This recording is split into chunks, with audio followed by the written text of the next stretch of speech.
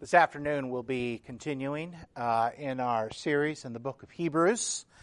We are in the last lap, so to speak, of our walk through the book.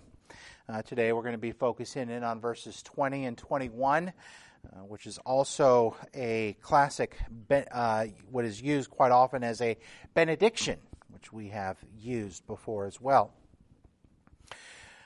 Before we continue, let's go ahead and hear once again from Hebrews chapter 13.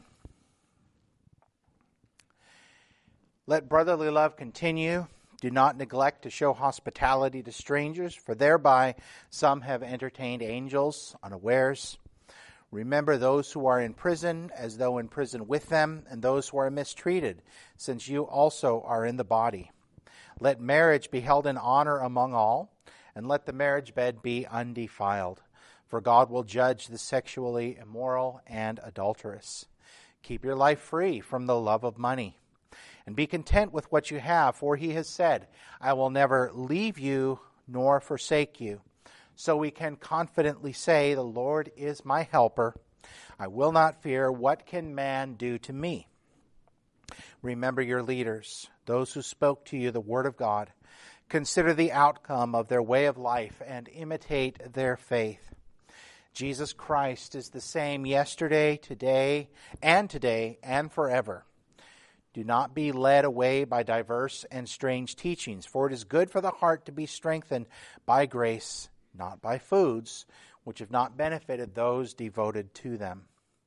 We have an altar from which those who serve the tent have no right to eat. For the bodies of those animals whose blood is brought into the holy places by the high priest as a sacrifice for sin are burned outside the camp. So Jesus also suffered outside the gate in order to sanctify the people through his own blood. Therefore, let us go to him outside the camp and bear the reproach he endured. For here we have no lasting city, but we seek the city that is to come. Through him let us continually offer up a sacrifice of praise to God. That is the fruit of lips that acknowledge his name. Do not neglect to do good and to share what you have, for such sacrifices are pleasing to God. Obey your leaders and submit to them, for they are keeping watch over your souls as those who will have to give an account. Let them do this with joy and not with groaning, for that would be of no advantage to you. Pray for us. For we are sure that we have a clear conscience, desiring to act honorably in all things. I urge you the more earnestly to do this in order that I may be restored to you the sooner. Now may the God of peace, who brought again from the dead our Lord Jesus, the great shepherd of the sheep, by the blood of the eternal covenant, equip you with everything good that you may do his will, working in us that which is pleasing in his sight, through Jesus Christ, to whom be glory forever and ever. Amen. Let us pray. Our Father, we have heard your word. We ask that it may do by your Spirit your good work in us through your word.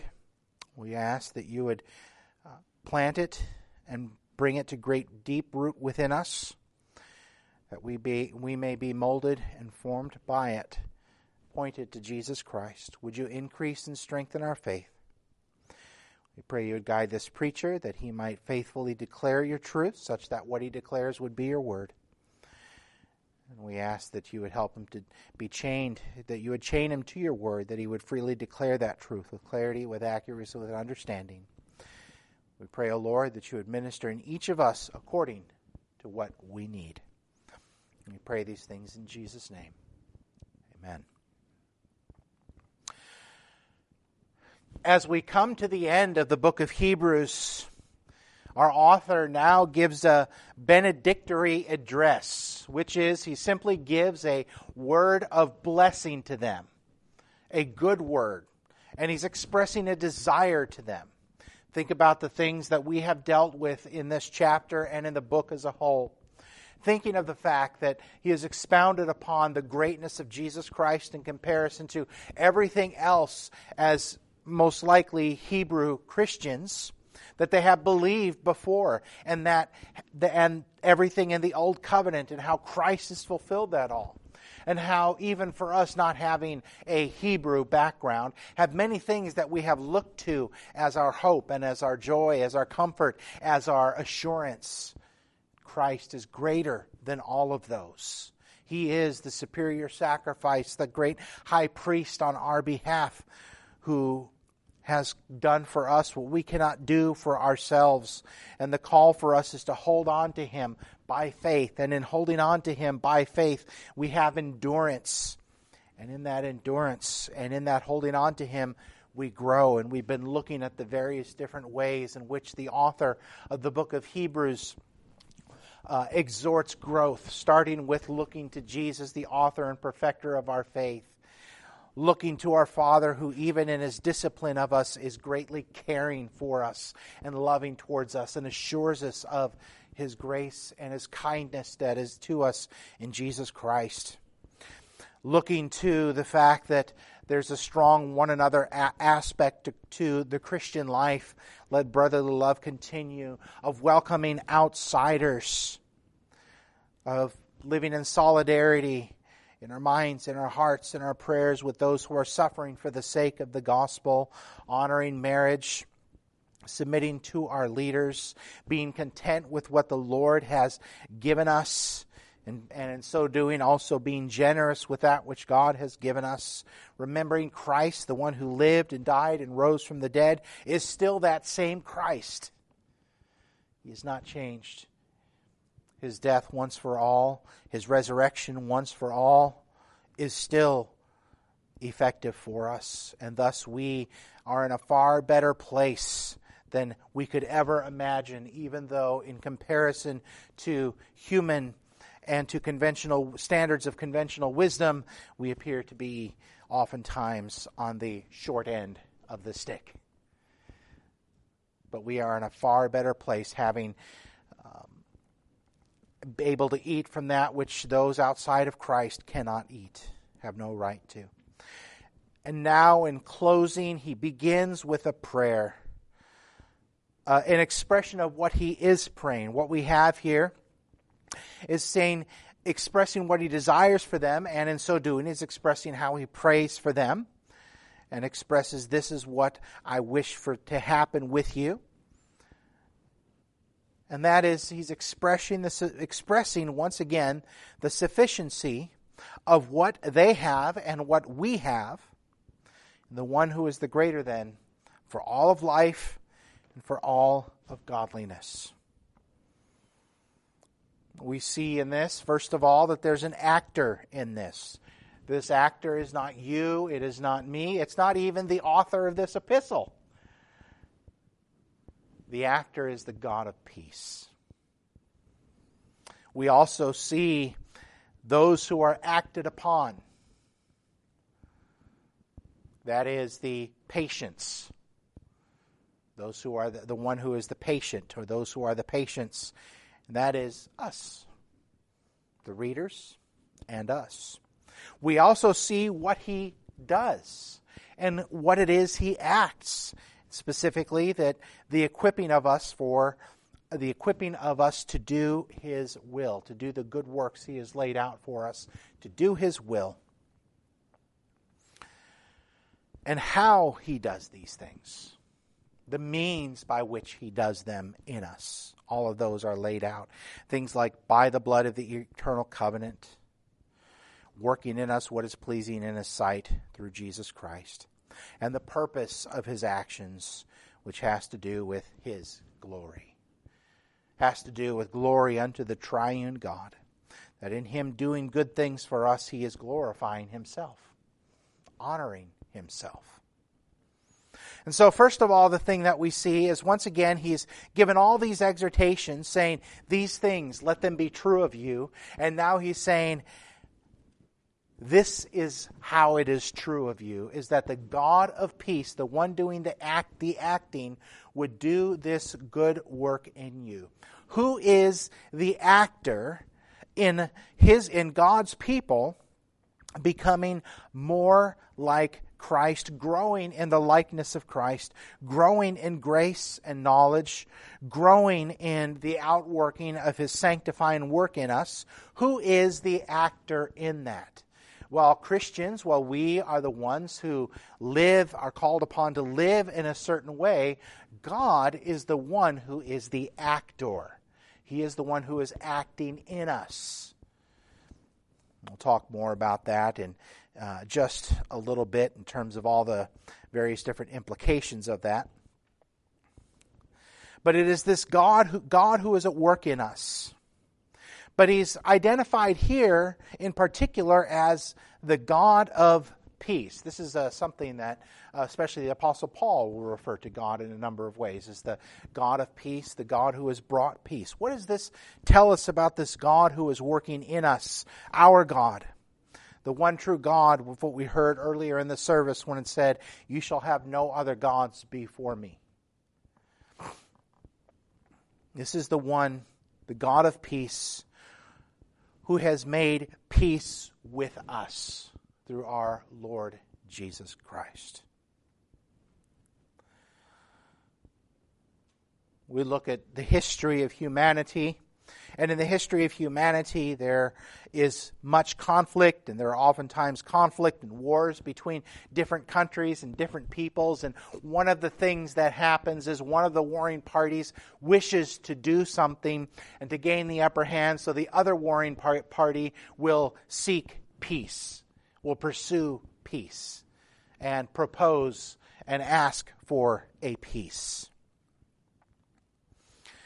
I've been reading a tome, not reading so much, I don't have time to do much reading of fiction and non-theological stuff, so I'm listening to it. But a tome called The Rise and Fall of the Third Reich. It's just like this thick of a book. Listening to it and the ways that talk about how the desire for trying to do things so someone would pursue peace. And we needed peace with God. We were at enmity with God, and God sought peace. God brought reconciliation. He, in sending His Son, our Lord Jesus Christ, the human nature, the divine nature and the human nature in the person of Jesus Christ, being united without division or confusion, sued for peace. He sued for peace. Not in the sense of going to court and saying, I'm serving you papers, but He pursued peace with us. He took the initiative in sending Jesus for the purpose of our redemption. And not because we merited it, or because it is in His character to show grace to those whom He will show grace. This is the one who made peace with us through our Lord Jesus Christ, the God of peace. We've been reconciled to Him. We have not been reconciled via works of our own hands or by endless sacrifice or by the commending of ourselves to Him. No, when we approach God, we have Him who is the God of our peace. We will often look to God and, rightly so, think of God in terms of His power and of His glory and of His might and of His magnitude and majesty. We'll often look to Him in terms of fire and power and glory, and all these things are true. But our first need is peace with God. In reality, and as much as we don't want to admit it, we are in reality shaky, unsteady people.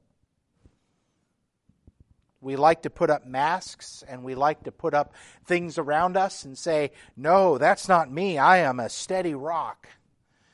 But in reality, we are shaky, unsteady folks. Some people might criticize Christians saying, "Oh, Jesus is just simply your crutch to help you get along." And a man who discipled me my friend Darren, he said, I don't need a crutch because I can't limp into heaven. I need to be carried in on a stretcher.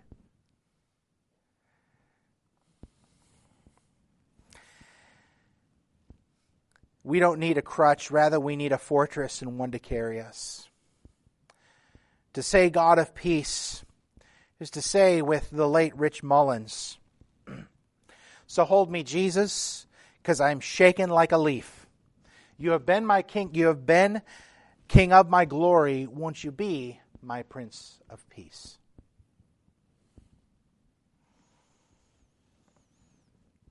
He's the God of peace because he acts by bringing us to peace with himself. Colossians 1:21 and 22 tells us about that. And you, who once were alienated and hostile in mind, doing evil deeds, he is now reconciled in his body of flesh by his death, in order to present you holy and blameless and above reproach before him.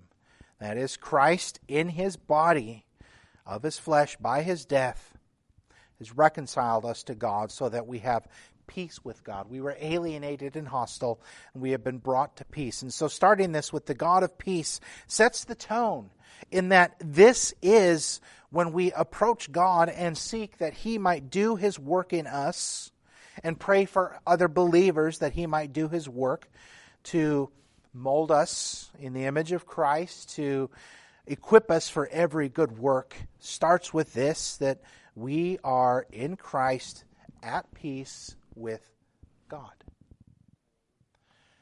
How often we kneecap ourselves in doing good works because we are so caught up into ourselves that we're spending our time doing basically sanctified New Age navel gazing, looking inwards at ourselves, and so caught up into whether or not we are good enough that we fail to do good works. You see, us being at peace with God, we are now free from that cruel and that awful thing. And we are freed now to serve him in the newness of life, not because God needs them, but because our neighbors, our brothers and sisters in Christ, need our good works. They need our turning more and more to the likeness of Christ, turning from sin.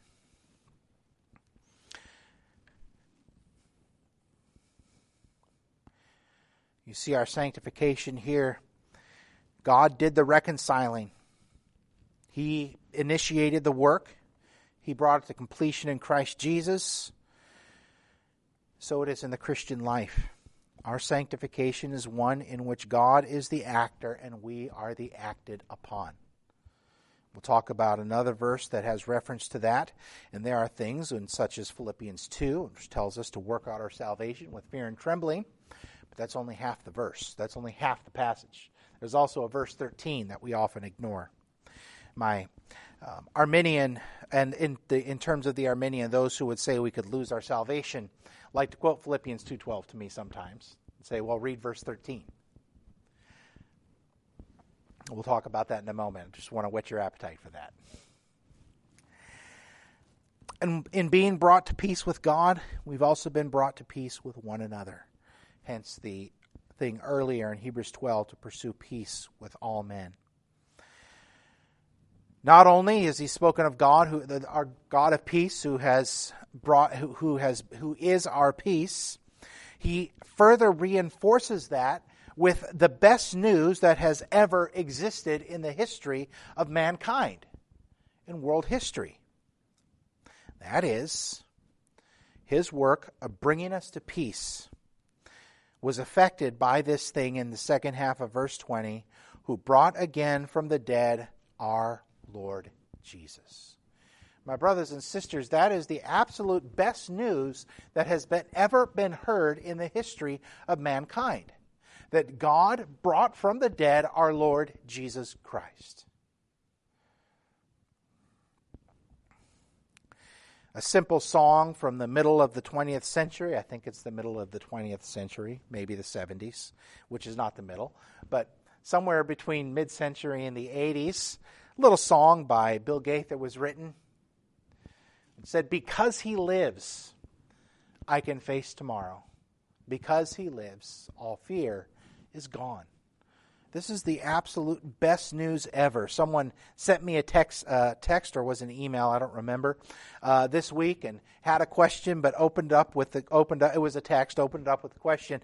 First of all, I have some really good news. Jesus rose from the dead. And then proceeded to ask me a question that happens to be on a lot of people's minds right now. So, but opened up with that. We need to hear that news that Jesus rose from the dead, because God's work of bringing us to peace was affected by the redemptive work of Christ. The God of peace, specifically the one we know who rose from the dead, our great shepherd, our Lord Jesus Christ, is the means by which this peace has occurred.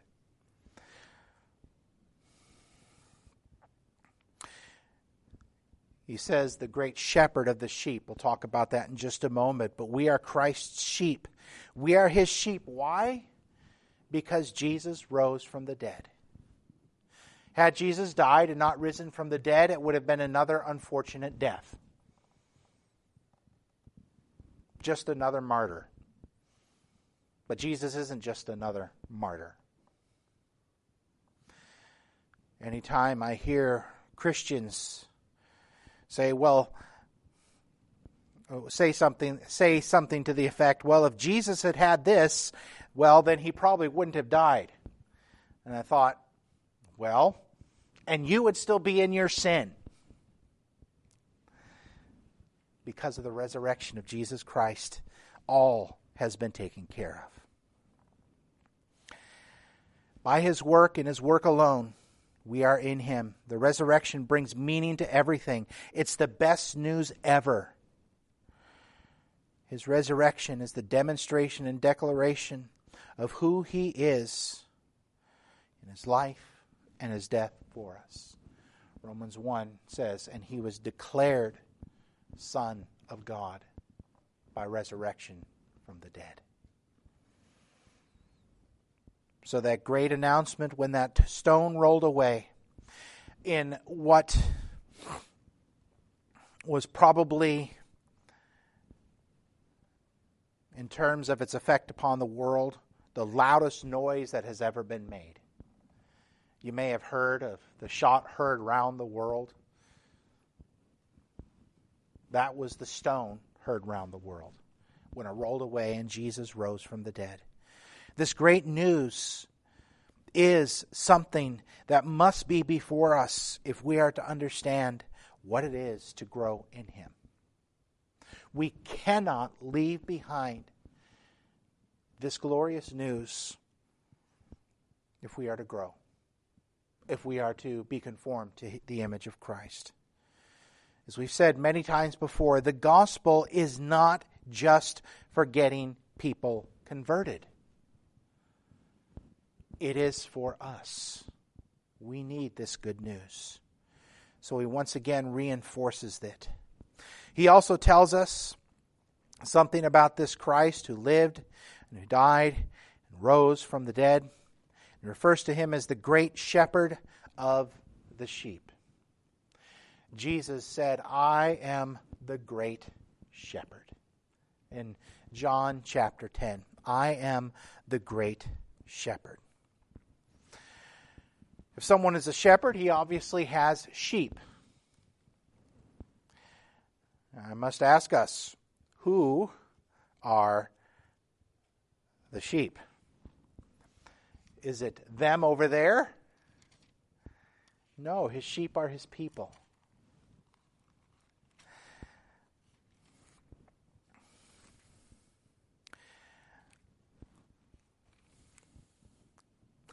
And sometimes referring to concerns about things around us, we might fall into the trap of saying we should not be sheep, rather we should be lions, or we should be wolves, or things like that. And of course, many times those who are saying we should be lions and wolves are simply following the lead of somebody else in a mass pack of other followers. You see, we are sheep. All we like sheep have gone astray. Isaiah 53. Which very recently I actually understood the words to that, knowing that it came from Isaiah 53. Because when I used to hear the Handel's Messiah sung, I thought it was saying, are we like sheep? But I realized, wait, this is just quoting the scriptures. All we like sheep have gone astray. You see, we are all sheep. Sometime back, we showed I think it was a video, and maybe I'll have to show it again, where a shepherd has a sheep, and the sheep is in a canal, probably an irrigation canal, and the shepherd goes and pulls the sheep out of the irrigation canal and gets it out, and the sheep goes running around and then makes a beeline and dives headfirst right back into the irrigation canal. All we like sheep have gone astray. That's us. We're not very smart. We need a shepherd. Let us own that term. We are sheep in need of a shepherd. Jesus is that shepherd. He's the good shepherd, unlike the shepherds in the book of Ezekiel of Israel, who had failed the people. God promised, I will send. I myself will be their shepherd. And then Jesus says, I am the great shepherd. He is the great shepherd of the sheep. He is our shepherd, our guide, our leader. He finds us, he tends us, he keeps us, he protects us. It is this in relation of him to us that is our hope and the whole basis of our life with and in him. This also means, thinking of the fact that we are sheep, we are not the brilliant geniuses that we often think we are. We are not.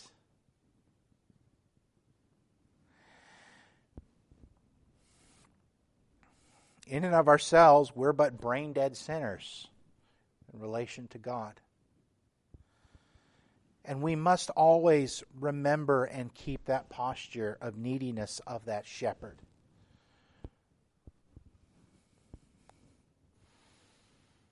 The shepherd who will never do his people wrong. The shepherd who will always guard his people. Read John chapter 10 and read about Jesus being the great shepherd of his sheep. His sheep hear his voice.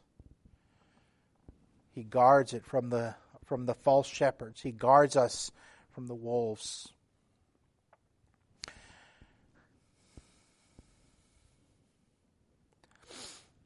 And so he's reinforced this idea of the fact of, first of all, we are at peace with God. This God who is the actor, because he brought again from the dead our Lord Jesus Christ and brought us into his sheepfold.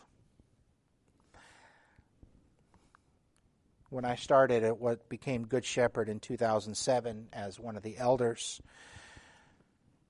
one of the questions, the name of the church was Faith Community Church, and there were 1 million Faith Community churches in Dallas. So the thought was maybe change the name. So a number of them were brought forward.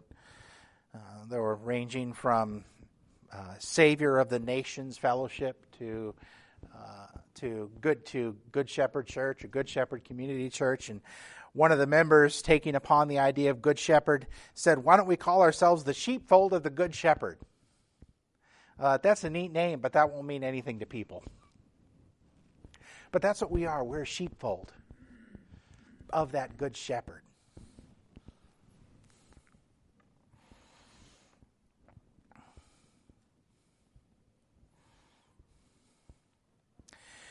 We see what he does. We'll talk about the blood of the eternal covenant in just a moment. But the main idea that he says here, the main verb in here is equip you. Now may the God of peace equip you for everything good. That's the main idea here. This is the act That is the act we who the acted upon are that God does for us. What is it that He does? Is He equips us. What does He equip us for? For everything good, that we may do His will. That's what it is doing, equipping us. Again, He does the equipping. May He equip you for every good work. Well, what is that equipping? What does He give to us?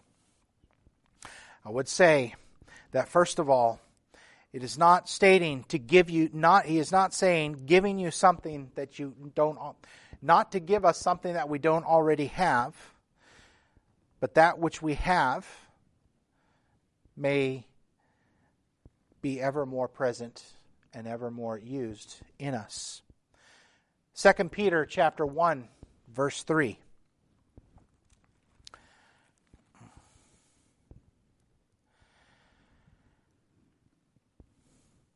His divine power has granted to us all things that pertain to life and godliness through the knowledge of Him who called us to His own glory and excellence, by which He has granted to us His precious and very great promises, so that through them you may become partakers of the divine nature, having escaped the corruption that is in the world because of sinful desire. Notice what Peter says here. He says His divine power has granted to us all things that pertain to life and godliness. What is it that He has given us in all things? He has given us Jesus Christ. He has given us redemption. He has given us His Holy Spirit. He has given us, He has sanctified us. He's brought us into union with Him. We have the surety and assurance of glorification, of standing in that final day with Him. Notice it says He has granted to us all these things through or by these precious and great promises, the very promises of God. So He equips us with everything good that we may do His will with that which is already ours. Even in Ephesians 6, the armor of God, which we talked about several years ago. We look at that sometimes in terms of we go to prayer every day and we say, okay, Lord, now today I'm taking up the shield of faith and I'm taking up the sword. We can look at it that way, a reminder of these things, but in reality, each one element of that armor is an illustration of the gospel of Jesus Christ. The shield of faith, the breastplate of righteousness, that breastplate of the righteousness of Christ, the shield of faith, looking to Christ, all of that has everything to do with what is ours in Christ. So to be equipped to do His will is to live in that which is ours, and that God might do His work in us. Part of it is being assured and having the revelation refreshed and renewed of what we have in Christ and His power at work in us. Think of this. When we gather together, one of the things that happens in our service, when we hear the Word, when we hear the law, when we hear the gospel, the new covenant of Christ is refreshed and renewed before us. We are renewed in that covenant. The service of the Lord's table is not a sacrament of entrance, but is a sacrament of renewal. We have that covenant refreshed and renewed to us. But more than that, Ephesians 1:15 through 20 offers up a prayer, which he says, "For this reason, because I have heard of your faith in the Lord Jesus and your love toward all the saints, I do not cease to give thanks for you, remembering you in my prayers. The God of our Lord Jesus Christ, the Father of glory, may give you the spirit of wisdom and revelation and the knowledge of Him, having the eyes of your hearts enlightened, that you may know what is the hope to which he has called you, what are the riches of his glorious inheritance in the saints, and what is the immeasurable greatness of his power working toward us who believe, according to the working of his great might that he worked in Christ when he raised him from the dead and seated him in his right hand in the heavenly places. Part of that equipping is recognizing how much independence we are upon him. Resting in him, receiving from him. He also gives us gifts,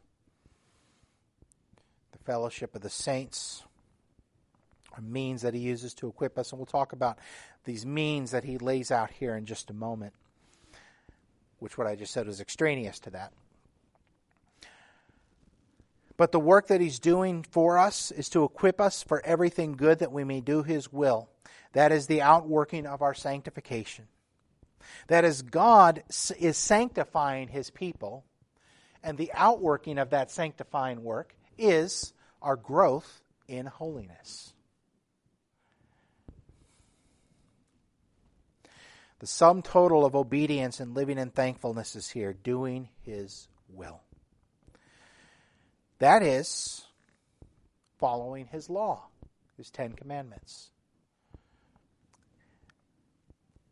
And so as not to go into too much detail on that, because we've discovered that, I'd commend to you on our website, on the sermons page, you can look up a series called God's Law or the Law of God, one of the two. Can't remember the exact title of the series. And we went through the 10 Commandments. And we see that those 10 Commandments, we see the pinnacle of each one of those. But everything that leads up to them is forbidden. And furthermore, positive commands are required of us. For example, the command to not steal is not just about not taking that which is not ours, but it is also not hoarding everything to ourselves, and rather also being generous with that which we have.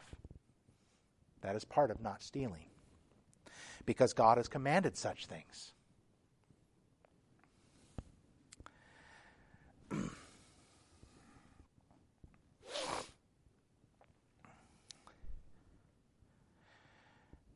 Both the negative and the positive aspects of God's law.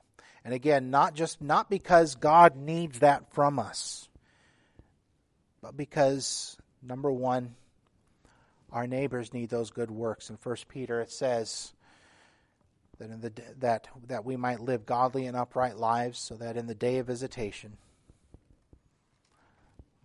those who are opposed to the gospel may glorify God in that day. In fact, we see that in 1 Peter chapter 1. Verses 11 and 12, Beloved, I urge you as sojourners and exiles to abstain from the passions of the flesh, which wage war against your soul. Keep your conduct among the Gentiles honorable, so that when they speak against you as evildoers, they may see your good deeds and glorify God on the day of visitation.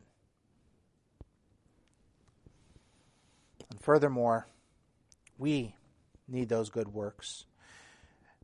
While those good works are not for us the foundation of our assurance, they are not the foundation of our assurance. Christ alone is the foundation of our assurance. Those good works confirm for us our assurance. They confirm for us that.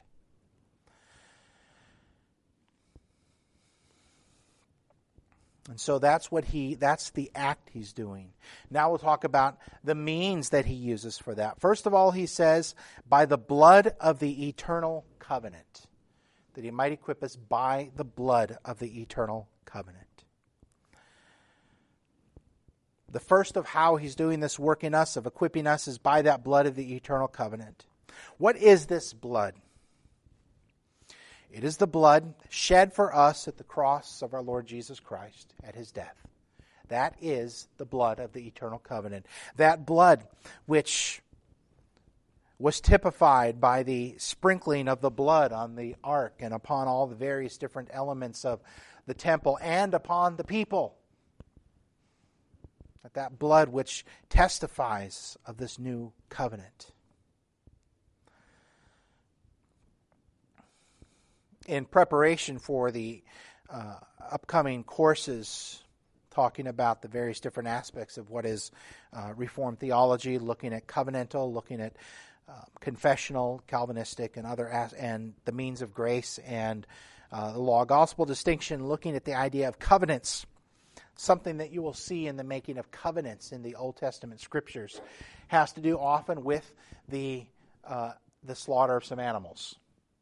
For instance, when God in Genesis, when he affirmed and cut the covenant with Abraham, he actually had him take a carcass and split it and make a path with it, and the Lord walked through that as part of the ceremony. It involved blood. This blood that was shed by Jesus Christ for us, by which we've been united to God in Christ. It's the entire basis of our life and growth in Him. This blood that was shed, as we saw in Hebrews 9 and 10, according to this eternal covenant, which we'll talk about that in just a moment, what that eternal covenant is. But this blood is how God works in us. It is because of this blood that He works in us.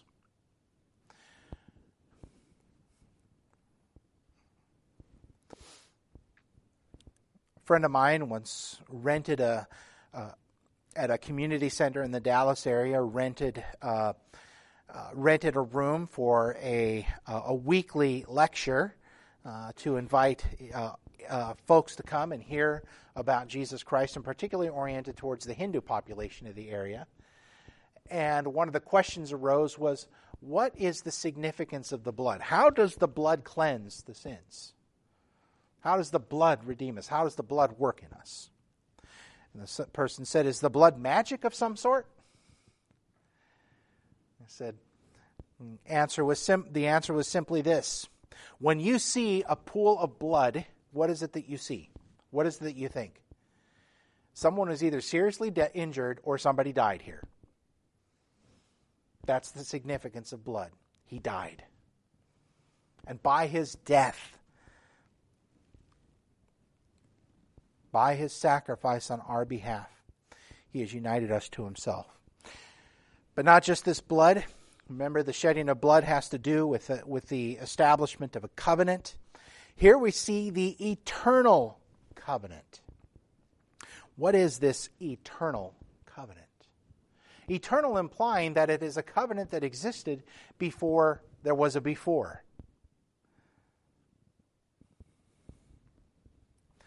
Some might say this is referring to the Abrahamic covenant, but the Abrahamic covenant is one that began in time. It was cut in time. No. This is a covenant that that has its roots in eternity. This is the blood of the eternal covenant, which was spoken of in Hebrews 7, referencing Psalm 110 and others. In Psalm 110, we have language with regards to a conversation, so to speak, between two characters. But in Hebrews chapter 7, this was referenced.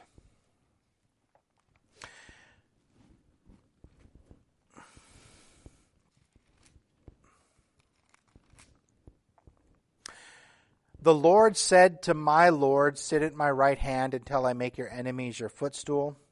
The Lord sends forth from Zion your mighty scepter, rule in the midst of your enemies. Your people will offer themselves freely on the day of your power in holy garments. From the womb of the morning, the dew of your youth will be yours. The Lord has sworn and will not change His mind. You are a priest forever after the order of Melchizedek. The Lord is at your right hand. He will shatter kings on the day of His wrath. He will execute judgment upon the nations, filling them with corpses. He will shatter chiefs over the wide earth. He will drink from the brook by the way. Therefore, He will lift up His head. This opens up immediately with the psalmist recording a conversation. The Lord said to my Lord. The book of Hebrews applies this to Jesus Christ, who is the priest after the order of Melchizedek. Here we have what is the basis of the promise that was made in Genesis 3:15, which is the promise of a new covenant, in which he said that, cursing the serpent, saying that you will slither on the ground, and that your seed and her seed, the seed of the woman, will be at odds with one another, but her seed will crush your head. This is the very basis of that. This is the eternal covenant made within the Godhead in eternity, by which redemption in time would be brought to the pinnacle of his creation, to humanity, to a new race of humans he would create in Christ Jesus. Theologically, we call this the covenant of redemption. The covenant of redemption in which the Father, the Son, and the Holy Spirit covenanted together according to their one will to bring about redemption. The covenant of works, which says, do this and live, shows the need for that redemption. And the covenant of grace promised in Genesis 3:15 and testified to and made clearer through further and further steps throughout the Old Testament revelation. That covenant of grace made that redemption happen. But all this happened because God in eternity covenanted within the Godhead to bring this about. We'll call this the covenant of redemption. According to this eternal covenant, being eternal, it cannot be undone. It cannot be undone. It is unshakable. So our equipping is rooted in this unshakable covenant that God has made that was effected by his blood in us. And then he says another aspect of this is working in us that which is pleasing in his sight. God is at work in his people to work according to his will. Philippians chapter 2, verses 12 and 13. As I've said, when I was worked with a mission agency, and we were in a training session, and one of the leaders who has some tendencies to believe that Christians could possibly lose their salvation looked straight at me. And by the way, if I'm looking at you, it's not because I'm speaking specifically to you. It means you're a convenient eye contact person. So, just so you know. But this person looked straight at me knowing that I disagreed with her. And she said, Philippians 2:12, for instance, says, therefore, my beloved, as you have always obeyed, not so now. So, as you reboot, therefore, my beloved, as you have always obeyed, so now, not only as in my presence, but much more in my absence, work out your own salvation with fear and trembling. And we often stop, and that person stopped right there, basically saying, see, you have to finish it out. So I looked right back at the person, making eye contact, and said, keep reading. For it is God who is at work in you, both to will and to work according to his good pleasure. Why is it that we are able to work out our salvation with fear and trembling? That is, not to work for it, but to labor and to put forward effort and growth and repentance and good works of service to one another and to our neighbor, because God's at work in us both to will and to work according to his good pleasure.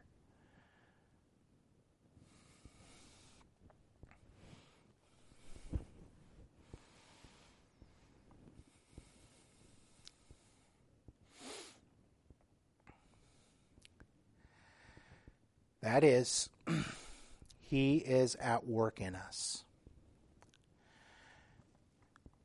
So our doing good works, it's a matter of the outworking of what God has done as in doing in us. This does not excuse us from exerting effort or seeking to do things, but remembering what is the fount and what is the source of all these things.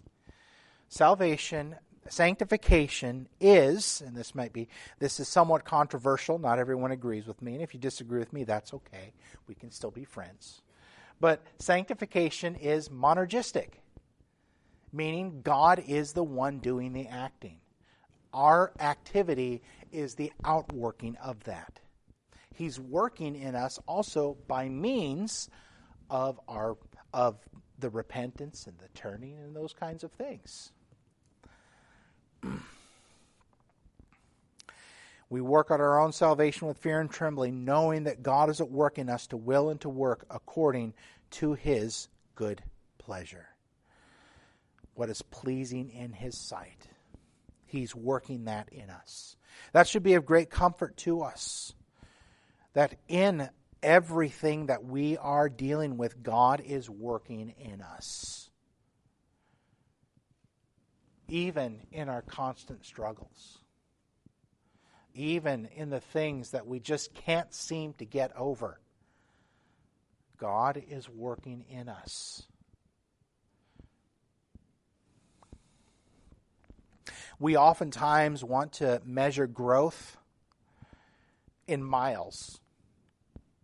We want to measure our own growth and sanctification in terms of miles. My brothers and sisters, it's not measured in terms of miles. It's not even measured in terms of feet, nor is it measured in terms of inches. I'm going to go European on you. It's measured in terms of millimeters.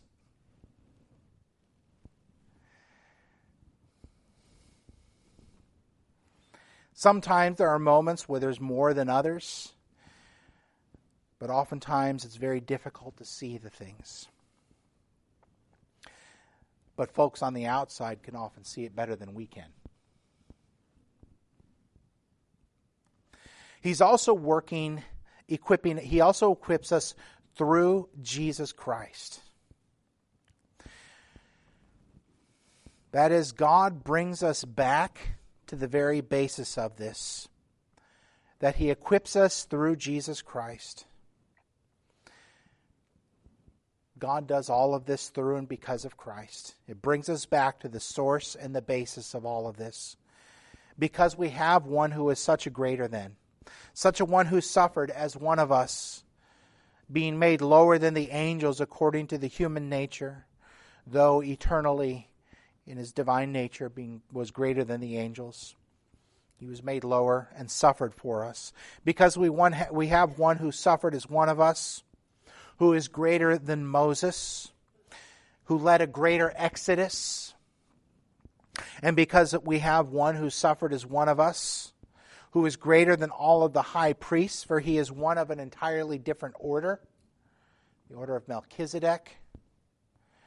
And he is able to save to the uttermost those who are his. And because we have one who is the greatest sacrifice, who did what no other sacrifice could do, and did. Removed our sin and brought us to perfection in Him. That is all there for us. He is our advocate. He is the one who, along with the Father, has sent the Holy Spirit to us, who is working within us through Jesus Christ. Again, that is all of our basis of Christian life, is our relationship to Christ. Through Christ, He equips us.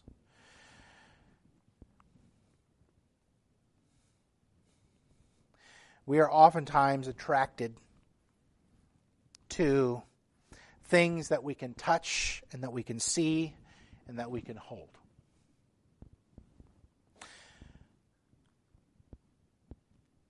We might be tempted to look at the Christian life in a very mechanistic way. That is, the mechanistic way being, if I do A, B, and C, then D will result. Unfortunately, that is not how things often work. We might do A, B, and C, and all of a sudden Z results.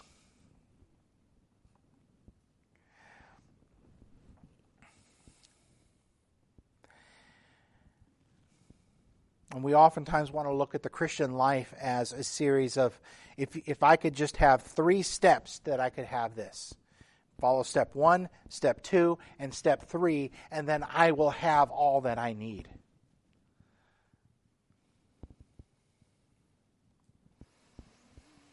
That's approaching Christian life through the lens of self-help, my brothers and sisters. That's approaching the Christian life primarily through the lens of law. There's a million preachers out there who will do that. Some who are very, very, very famous. Who will give you, if you follow these 6 steps, you can have your best life now.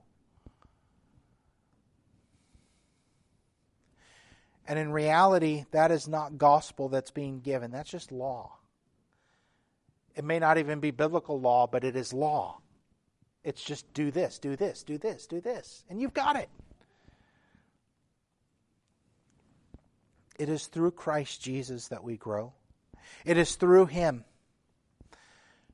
And so He brings us back to the cross. He brings us back to the resurrection. Because we live out of thankfulness. And He is the source of our life. So when we find ourselves struggling with things that we have struggled with, where do we go? We go to Christ Jesus. We go to that cross. We go to that resurrection. We go to the one who is the source. When we may find ourselves in a season where we're finally maybe getting over a few things. We've been seeking God's law. And we're seeking to live in thankfulness. Be wary because of the fact that God's law will come crashing again. It will come show us how far we're falling short. And will bring us back to Christ Jesus.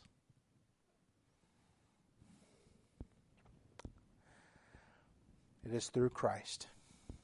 And then we see the purpose of all this, the grand design. I don't have an insight into how all of it works out, but this is the grand design, which is to whom be glory forever and ever. Now the question is through Jesus Christ, to whom be glory forever and ever. Now may the God of peace, to whom be glory forever and ever. And the answer to that question, of course, I heard someone answer it for me now. The answer to that question is yes. His goodness and work in us shows how great He is. We must avoid the temptation to say that if we look at God working in us and doing good things for us as not a means by which He glorifies Himself, we must resist that temptation. God is glorifying Himself when He does good things in us. That's His glory. Because it's Him demonstrating Himself and His goodness and His grace and His purposes. There was a day, maybe not you, but there was a day when I made that dichotomy. That is, I separated what need not be separated. And I said, well, God works in me, but that's not Him glorifying Himself. I need to glorify Him. Forgetting that that's Him glorifying Himself.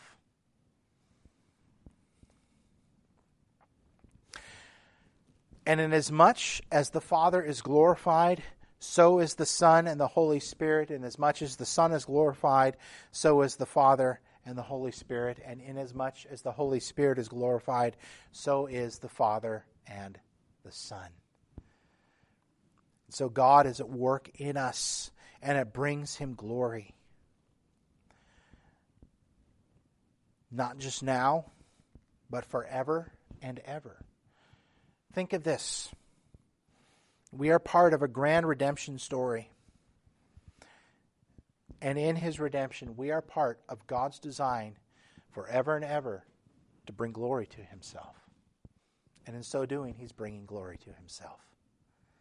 So brothers and sisters, let these words, when we think of one another, maybe you go before the Lord in prayer and you think, how can I pray for folks in our church?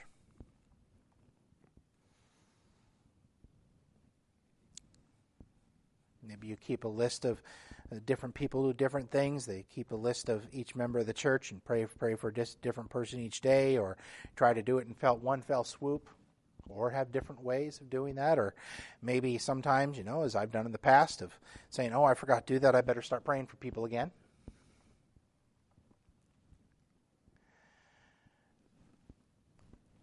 Make this our prayer. We don't know how to pray for somebody, a fellow believer, brother and sister. Pray this for them, for one another. And that God would continue to reveal these things to us. So, brothers and sisters, we have one who's at work in us, the God of our Lord Jesus Christ, who is risen from the dead, who's returning for us, who shed the blood of the eternal covenant. And so everything we need for life and godliness is right there for us. Let us hold on to Christ, who is that source. And let us get about the business of doing those good works. And keep turning to Christ when we find ourselves getting stuck. Let us pray. Father, we thank you for this great truth that we have seen in the Scripture, and we pray that you would work it in us. Mold us to Christ Jesus. Help us to walk in that union we have with him. We pray these things in Jesus' name. Amen.